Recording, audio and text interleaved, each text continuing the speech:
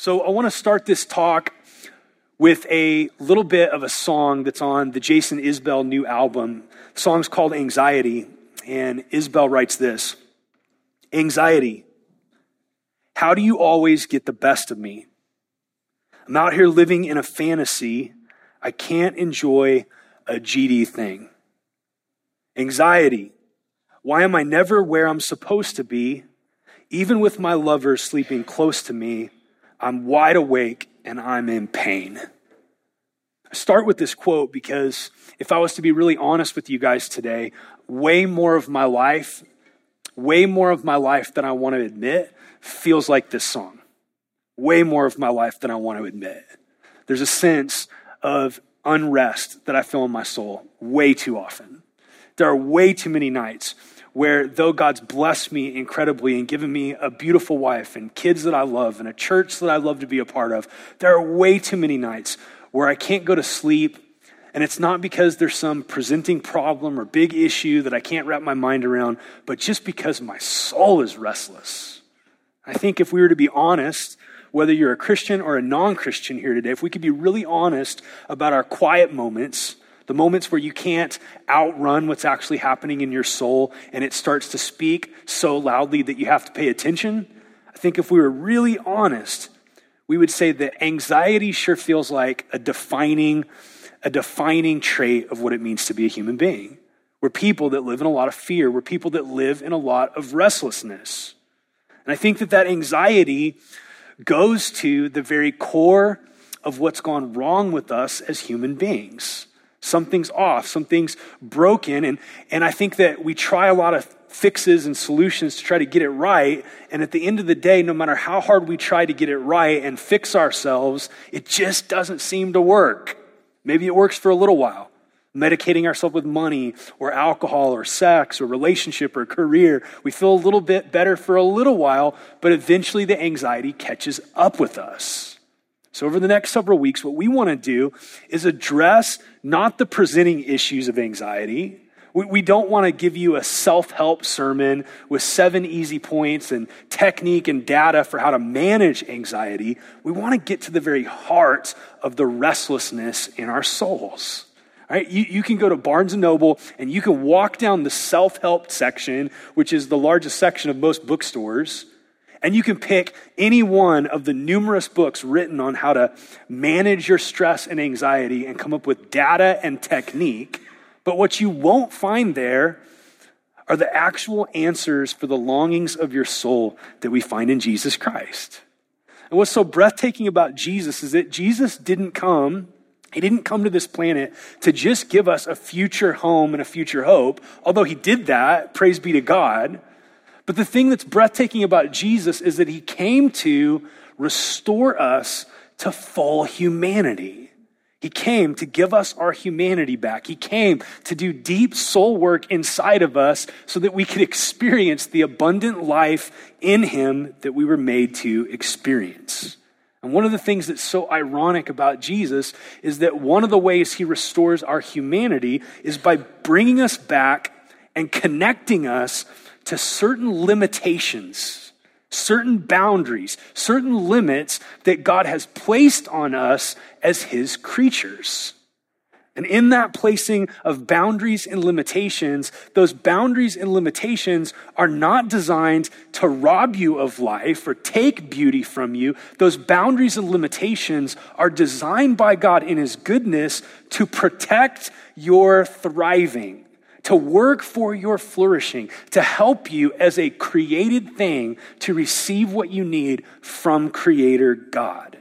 So over the next several weeks, what we're going to do is we're going to talk about some boundaries. We're going to talk about some limitations, and we're going to explore how Jesus invites us into, by his grace, through his death and in his resurrection, full humanity so that we don't have to let anxiety get the last word on our lives.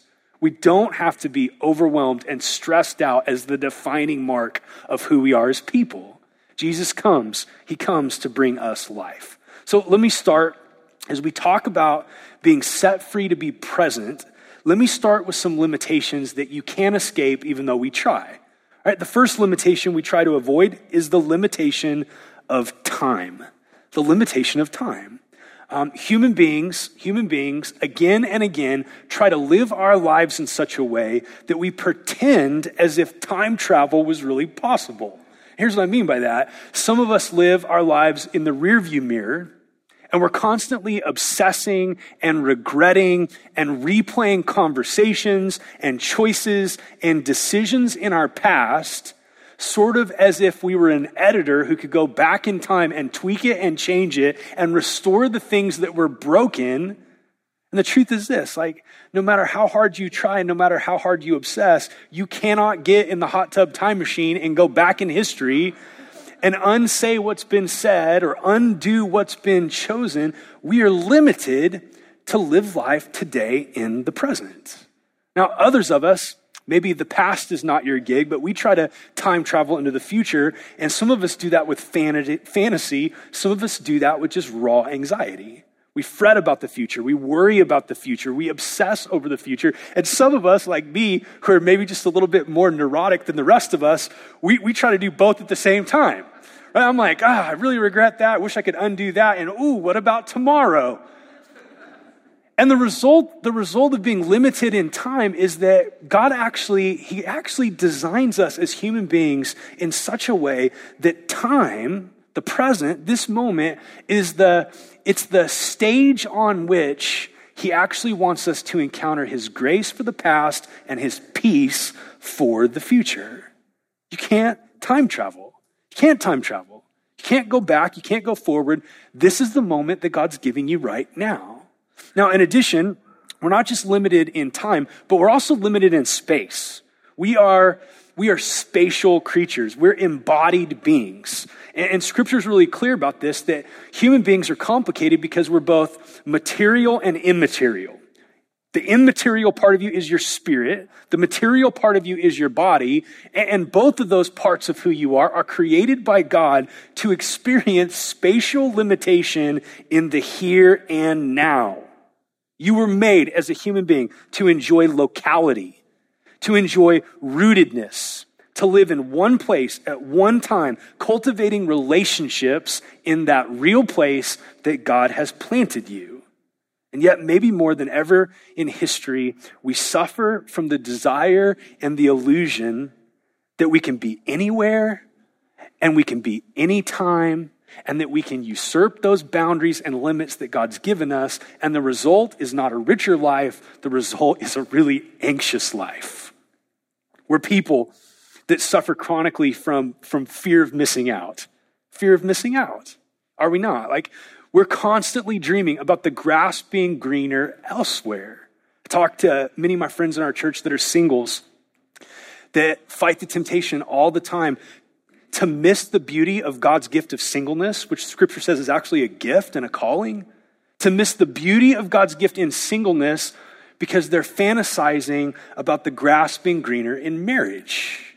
For young couples, they do this often by trying to hurry up and life really starting once they have children.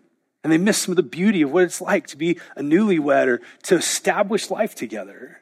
A lot of times married people miss the gift of marriage by wanting to change their spouse instead of receiving their spouse as God's gift of grace to them. We do this with our kids as well, right?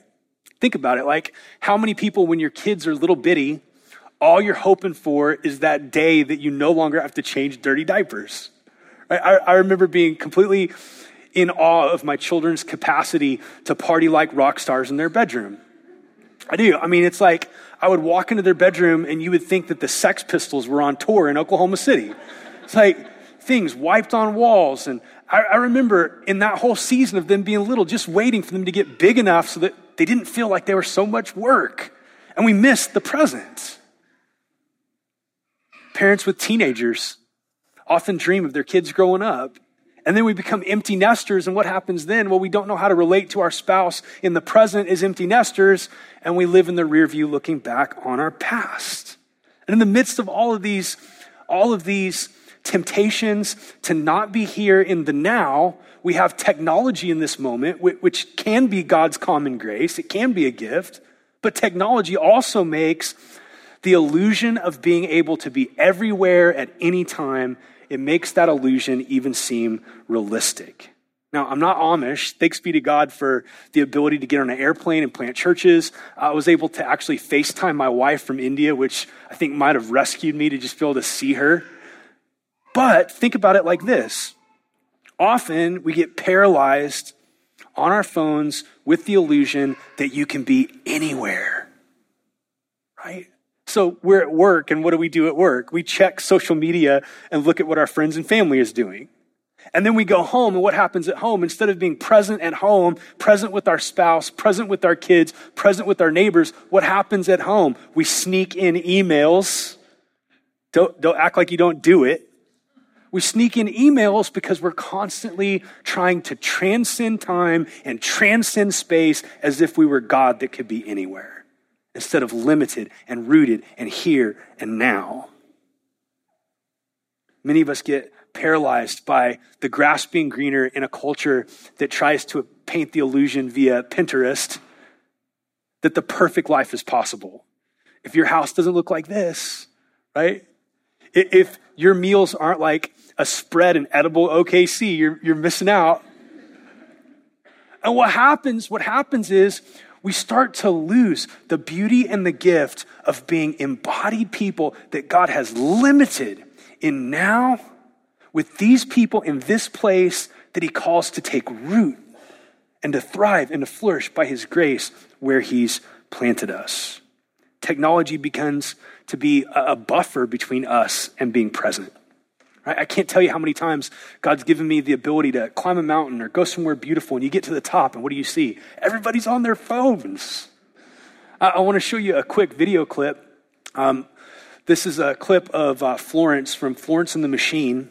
And she's at a hospice because one of her fans is dying of cancer. And in this clip, I have a lot of conflict in my soul because on one hand, it's really beautiful. It's really beautiful. And just as all truth is God's truth, all beauty is God's beauty, right? But at the same time, there's something really disturbing happening in this moment. So you guys go ahead and play this. You guys take a watch.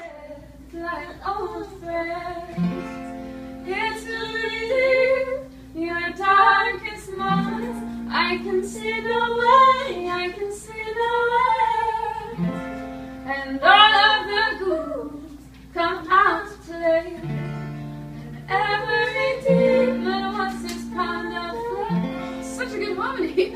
I'd like to keep some things to myself. I'd like to keep my issues strong, but it's always darkest.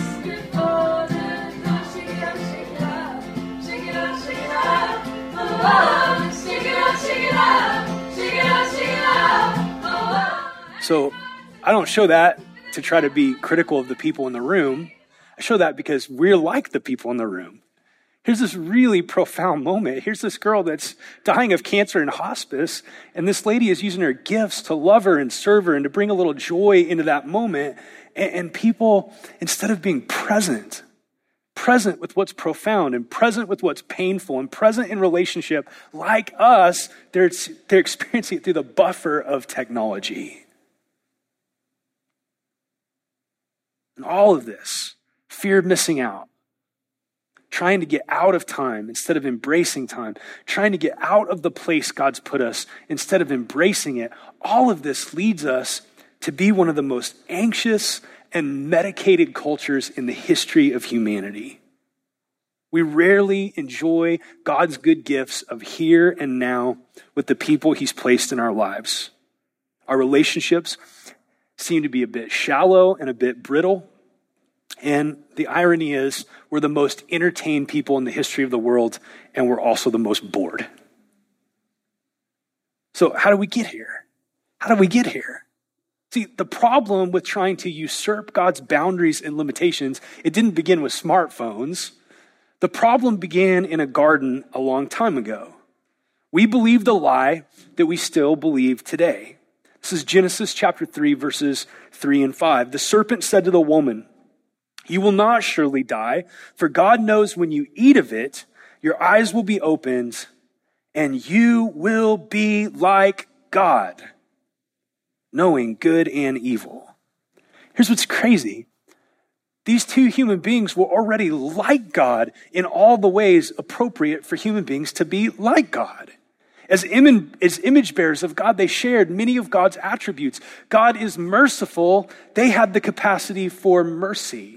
God exists in relationship. They had the capacity for relationship. God is a God of justice and love. They had the capacity for justice and love. And yet that wasn't enough. They believed the lie that if you really want to be free, if you really want the good life, the boundaries God's placed on you, you have to jump them to get to freedom. And this is the same thing that we do today. We try to transcend the limitations that God places on us as his creatures. We try to be like God in ways we were never created to be like God. God is omnipresent. Omnipresent means he's everywhere. We were never created to be omnipresent. We were created to inhabit time, to inhabit space, to live in a locality, and to sink down roots and love and serve our neighbors. Let me read to you from the 139th Psalm. This is a description of how God is different than us. Where shall I go from your spirit? Where shall I flee from your presence? If I ascend to heaven, you are there. If I make my bed in Sheol or the grave, you are there. If I take the wings of the morning and dwell in the utmost parts of the sea, even there your hand will lead me, and your right hand will hold me. Here's what the psalmist is saying about God, some things that we need to understand. One, he's telling us that God is everywhere. Where can I go from your spirit? If I go to the top of the mountain, you're there. If I go to the furthest reaches of the sea, you're there. In heaven, you're there. In the grave, you're there. You are everywhere. Right now, in the furthest reaches of our cosmos, God is there. He is present. In the deepest parts of our sea, God is present. He is everywhere. Secondly, he's telling us that he's not present in part, but in whole.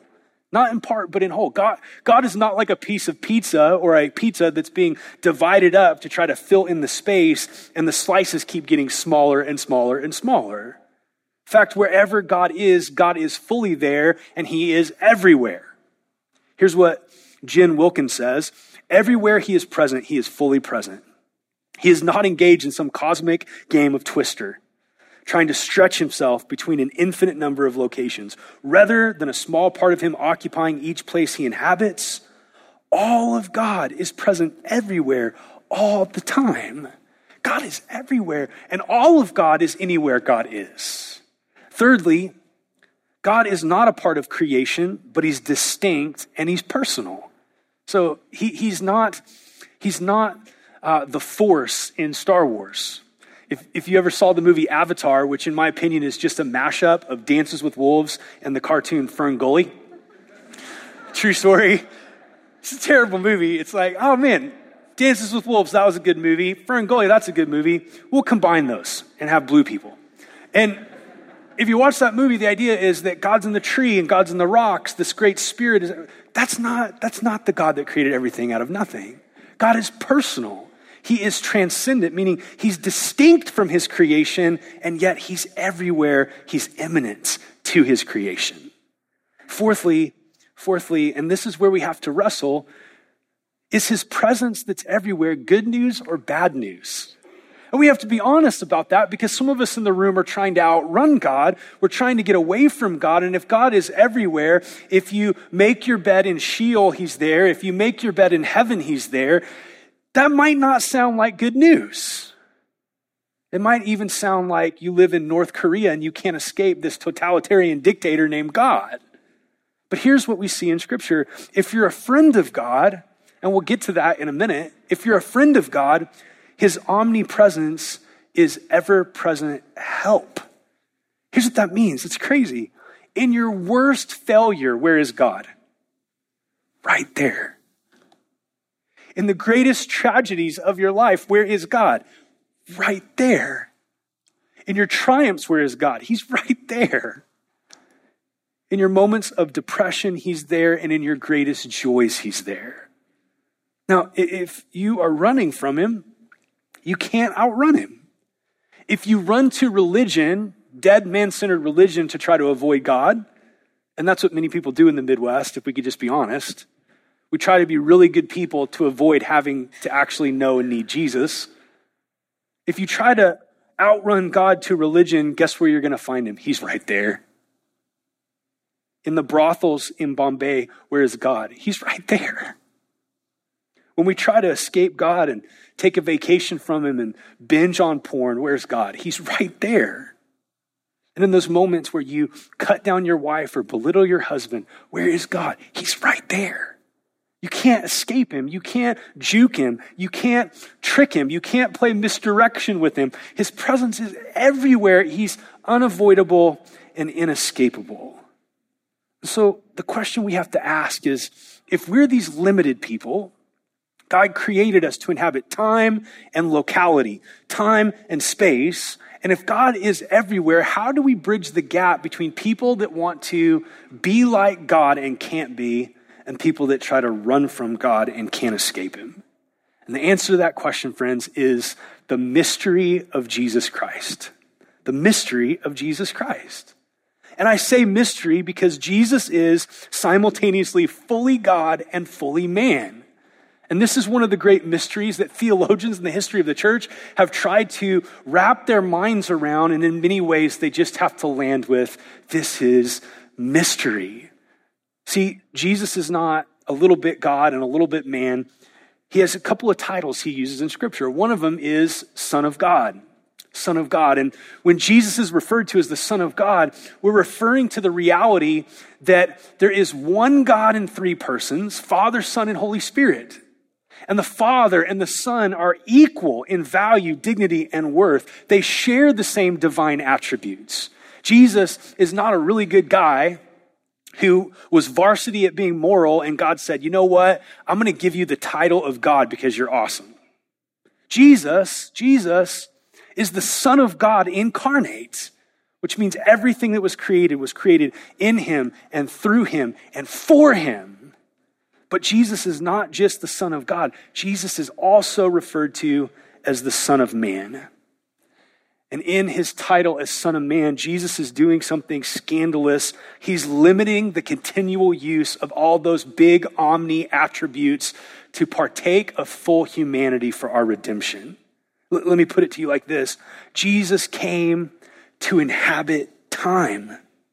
He was born in the fullness of time. He grew in time. Anybody want to take a guess as to how long it took Jesus to turn 13? 13 years. 13 years. Because though he's the Son of God, in his humanity, he actually embraces what it's like to be a creature inhabiting time, though he was God. Jesus waited 30 years to start his public ministry. Think about that. He has the most important mission in the history of humanity to redeem us through the cross, and he actually values ordinary human life so much that for 30 years, he just inhabits a locality. He's known as Jesus of Nazareth. That's his hometown. And by the way, it's not a big deal hometown. He's not Jesus of New York or Jesus of London. He's Jesus of Nazareth, which is a little backwater town with just a few people in it. And Jesus comes and he inhabits place and space. He has a body. Like, can we just stop and think about this? Let this scandalize you. The Son of God took on flesh and every morning woke up with bad breath. It's not heresy, it's true. He had to eat to sustain his body. He had to go to the bathroom. At the end of a hard day, working as a carpenter, he would go home and have BO. Jesus worked in obscurity doing a regular Joe job. And this blows my mind. Even though he is so important and holding the universe together by the word of his power, Jesus didn't use his divine power to cheat on commute times to go from different village to different village. Like, that's crazy to me. I would be like, Jesus, you're wasting like 3 days walking to Capernaum. What are you doing? Jesus actually inhabits time and space in a beautiful way. And here's what's crazy. In the midst of his presence, he cultivates the relationships that are in front of him. Even when his own family, his mom and his siblings, start to think that maybe he's crazy, he doesn't try to trade them in. He loves them. His disciples, even though they act like knuckleheads, he doesn't fantasize about better disciples. Peter says crazy stuff to Jesus. Peter's like, Jesus, you're never going to go to the cross. I won't allow it. And Jesus doesn't respond to Peter, you know what? I can't wait for the Apostle Paul because you're terrible. He rebukes him, but he rebukes him because he loves him, and he's not going to trade him in. Jesus builds friendships with people like Mary and Martha and Lazarus, regular people.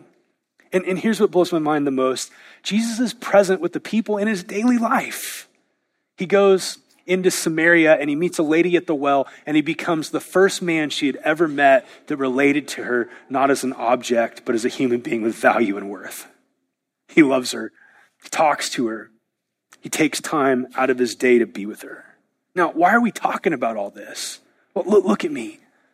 Faith in Jesus. Growing by grace to love Jesus. Learning to follow Jesus will lead you to embracing the limitations of time and space, and it will empower you to live a life that's more present and more content. To love and follow Jesus is to grow in submitting to God's good plan for you to be a limited human being, limited in time, limited in space. So let me share a couple of things that you need to know. One, we can trust his goodness in our limitations. We can trust his goodness in our limitations. The height and the depth of God's love, listen to me, is not going to be displayed fully and completely by you praying some prayer about him proving his love to you through giving you the right job or giving you a hot spouse or helping you get the promotion. The way that he has demonstrated his love for us is he actually took your place on the cross and was crushed, though you deserved it. Here's what's crazy. In 10 billion years, when you're seeing him face to face, the center display of his goodness, his mercy, and his grace is not going to be some other thing he does. For all eternity, it will be his cross. That he that was without sin took the place of us who have nothing but sin. That he was shamed and stripped and abused and broken for us. That's the love of God. And what this means quite simply is if he went to that length to pursue you and to love you, you can actually trust that his limitations are good. Which means that you can repent of trying to be everywhere. It means that we can repent of trying to be time travelers. And we can rest in the finished work of Jesus, that he's planted us here, he's planted us now, in this time, in this place, and it's for our good and his glory. Secondly, this means that the ordinary is full of extraordinary grace. Alfred Hitchcock said this about movies. Movies are life with the dull bits cut out. Movies are life with the dull bits cut out. Many of us think that Christianity is life with the dull bits cut out. But that's not the plan of Jesus. Though in this cultural moment, what seems to be really popular in the church is epic. We want epic worship services, an epic series, epic hooks to get people through the door. And then we want to promise people that if you follow Jesus, he'll make your life epic. That couldn't be further from the truth. Jesus actually brings his grace into the ordinary.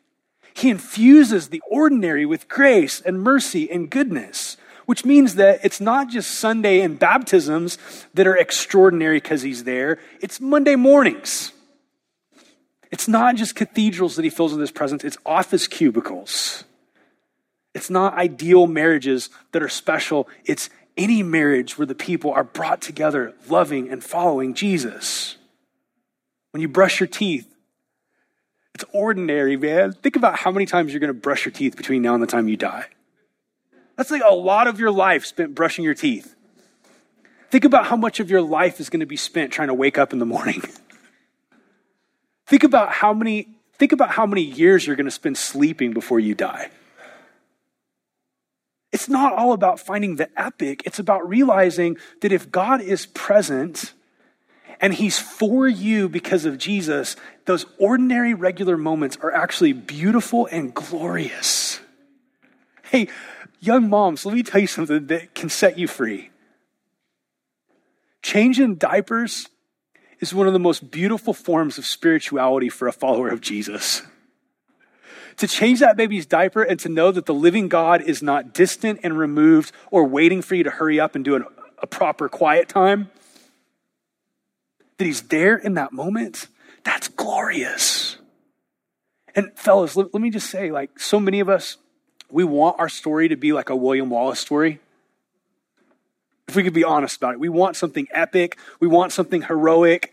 We want to go down in history. Let me tell you, it's in the ordinary presence you offer your neighbors, your community, your church, your spouse, your children. It's in the ordinary, regular moments that something heroic and glorious is happening by God's grace.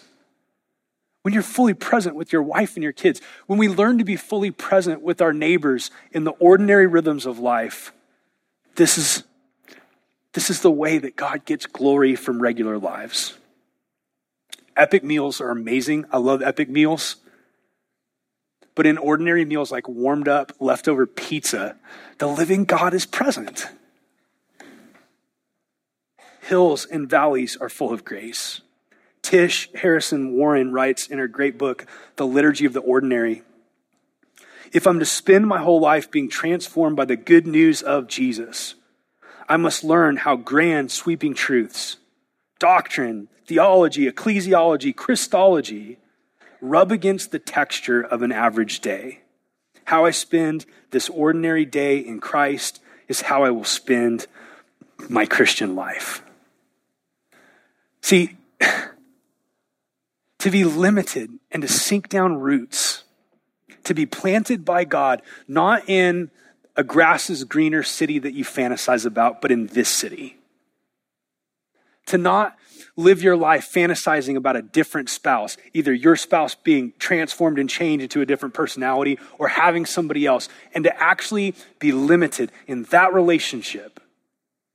To not dream of the ideal career and job, but to embrace the job that God's given you by his grace.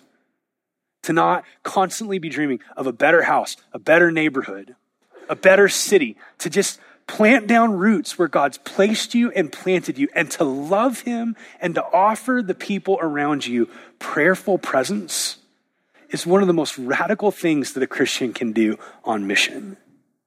It cultivates contentment, joy, and worship. Thirdly, the fear of God is the beginning of wisdom.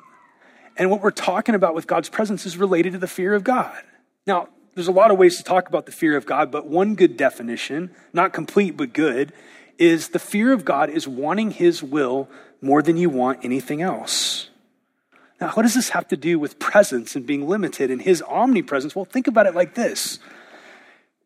If the living God is really with you in every moment of every day, every decision, every choice, every conversation, every time you labor with your hands, every time you create, in your waking moments and your sleeping moments, if that's true, and he is God and you're not, then that nearness and that presence of God in your limitations should cultivate in us a desire moment by moment to say, what do you want me to do, living God? Spirit of God, what's your will? How do you want to meet me in this conversation, on this date? How do you want to meet me on Monday morning when it doesn't feel epic or spiritual? What's your will for this relationship? How do I love these new neighbors that moved in next door? This is what it means to fear God. It's wanting his will moment by moment and learning to be led by the Spirit. And I'll end with this. Being limited in time and in place. Not living a fantasy life about grass is greener pastures, but being in the relationships and in the place God's planted you is all about finding contentment in Jesus and with Jesus. Contentment is not found in a better house. It will not be found in a better house. I pray God gives you a great house. contentment will not be because you have it. Contentment is not found in a better job or a better marriage or a better city. Contentment is not found in a better girlfriend or boyfriend. The only place you will ever find contentment is by realizing that Jesus is enough. He's the treasure, he's the source, and in the ordinary, regular, non-epic parts of your life, he's actually with you and in you through the person of the Holy Spirit. I was so convicted over this on my way back from India because I don't really like plane rides, and 16-hour plane rides feel like torture. Right? It feels hellish. And on my travel back from India, for some reason, like 30% of the plane was toddlers. Right? True story. And I love toddlers, man. I love babies. But they're terrible people on airplanes. Horrible people on airplanes. And somewhere around hour 6, which was not yet the halfway point, I wanted to be anywhere but there. And I'm reading this and I'm thinking about this, and it just hit me how much of my life I spend like that. Waiting for the bigger moment, waiting for the entertaining moment, waiting for the more comfortable moment, dreaming about the next vacation or the next big ministry milestone, instead of realizing every breath you breathe in, that's how near the living God is because of the finished work of Jesus. Can you imagine how much more joy we could experience if instead of putting our eggs in the basket of a better fill in the blank, we put all of our eggs in the basket of a great Savior who will never leave you or forsake you? Monday becomes holy because he's there. Work becomes different. So here's what I'd love to do. I'd love to close by praying for you. And I want to borrow from a guy named Zach Eswine who wrote a book on this idea. And what he said in the book was this. He said, you're not meant to repent for not being everywhere for everyone. You're meant to repent for trying. And what I'd love for us to do is just to confess to God that his boundaries and limitation, namely today, the boundary of place and the boundary of time, we don't want that boundary. We want to be like God everywhere all at once. We don't want to be limited to locality.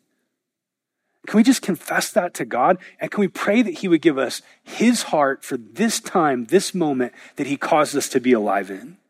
Can we pray that he would give us his heart for the neighbors and family members and friends that he's put in our life? Can we pray that he would give us an awareness that the jobs that we have are not accidental? Even if it's not your dream job, the sovereign God has orchestrated you getting that job for his purpose. It's not an epic life that you want. It's really not. There is no such thing as an epic life. Even a life that goes down in history is still a life that's full of mostly ordinary moments. But those ordinary moments, if God's in them and with you, actually become beautiful by his grace.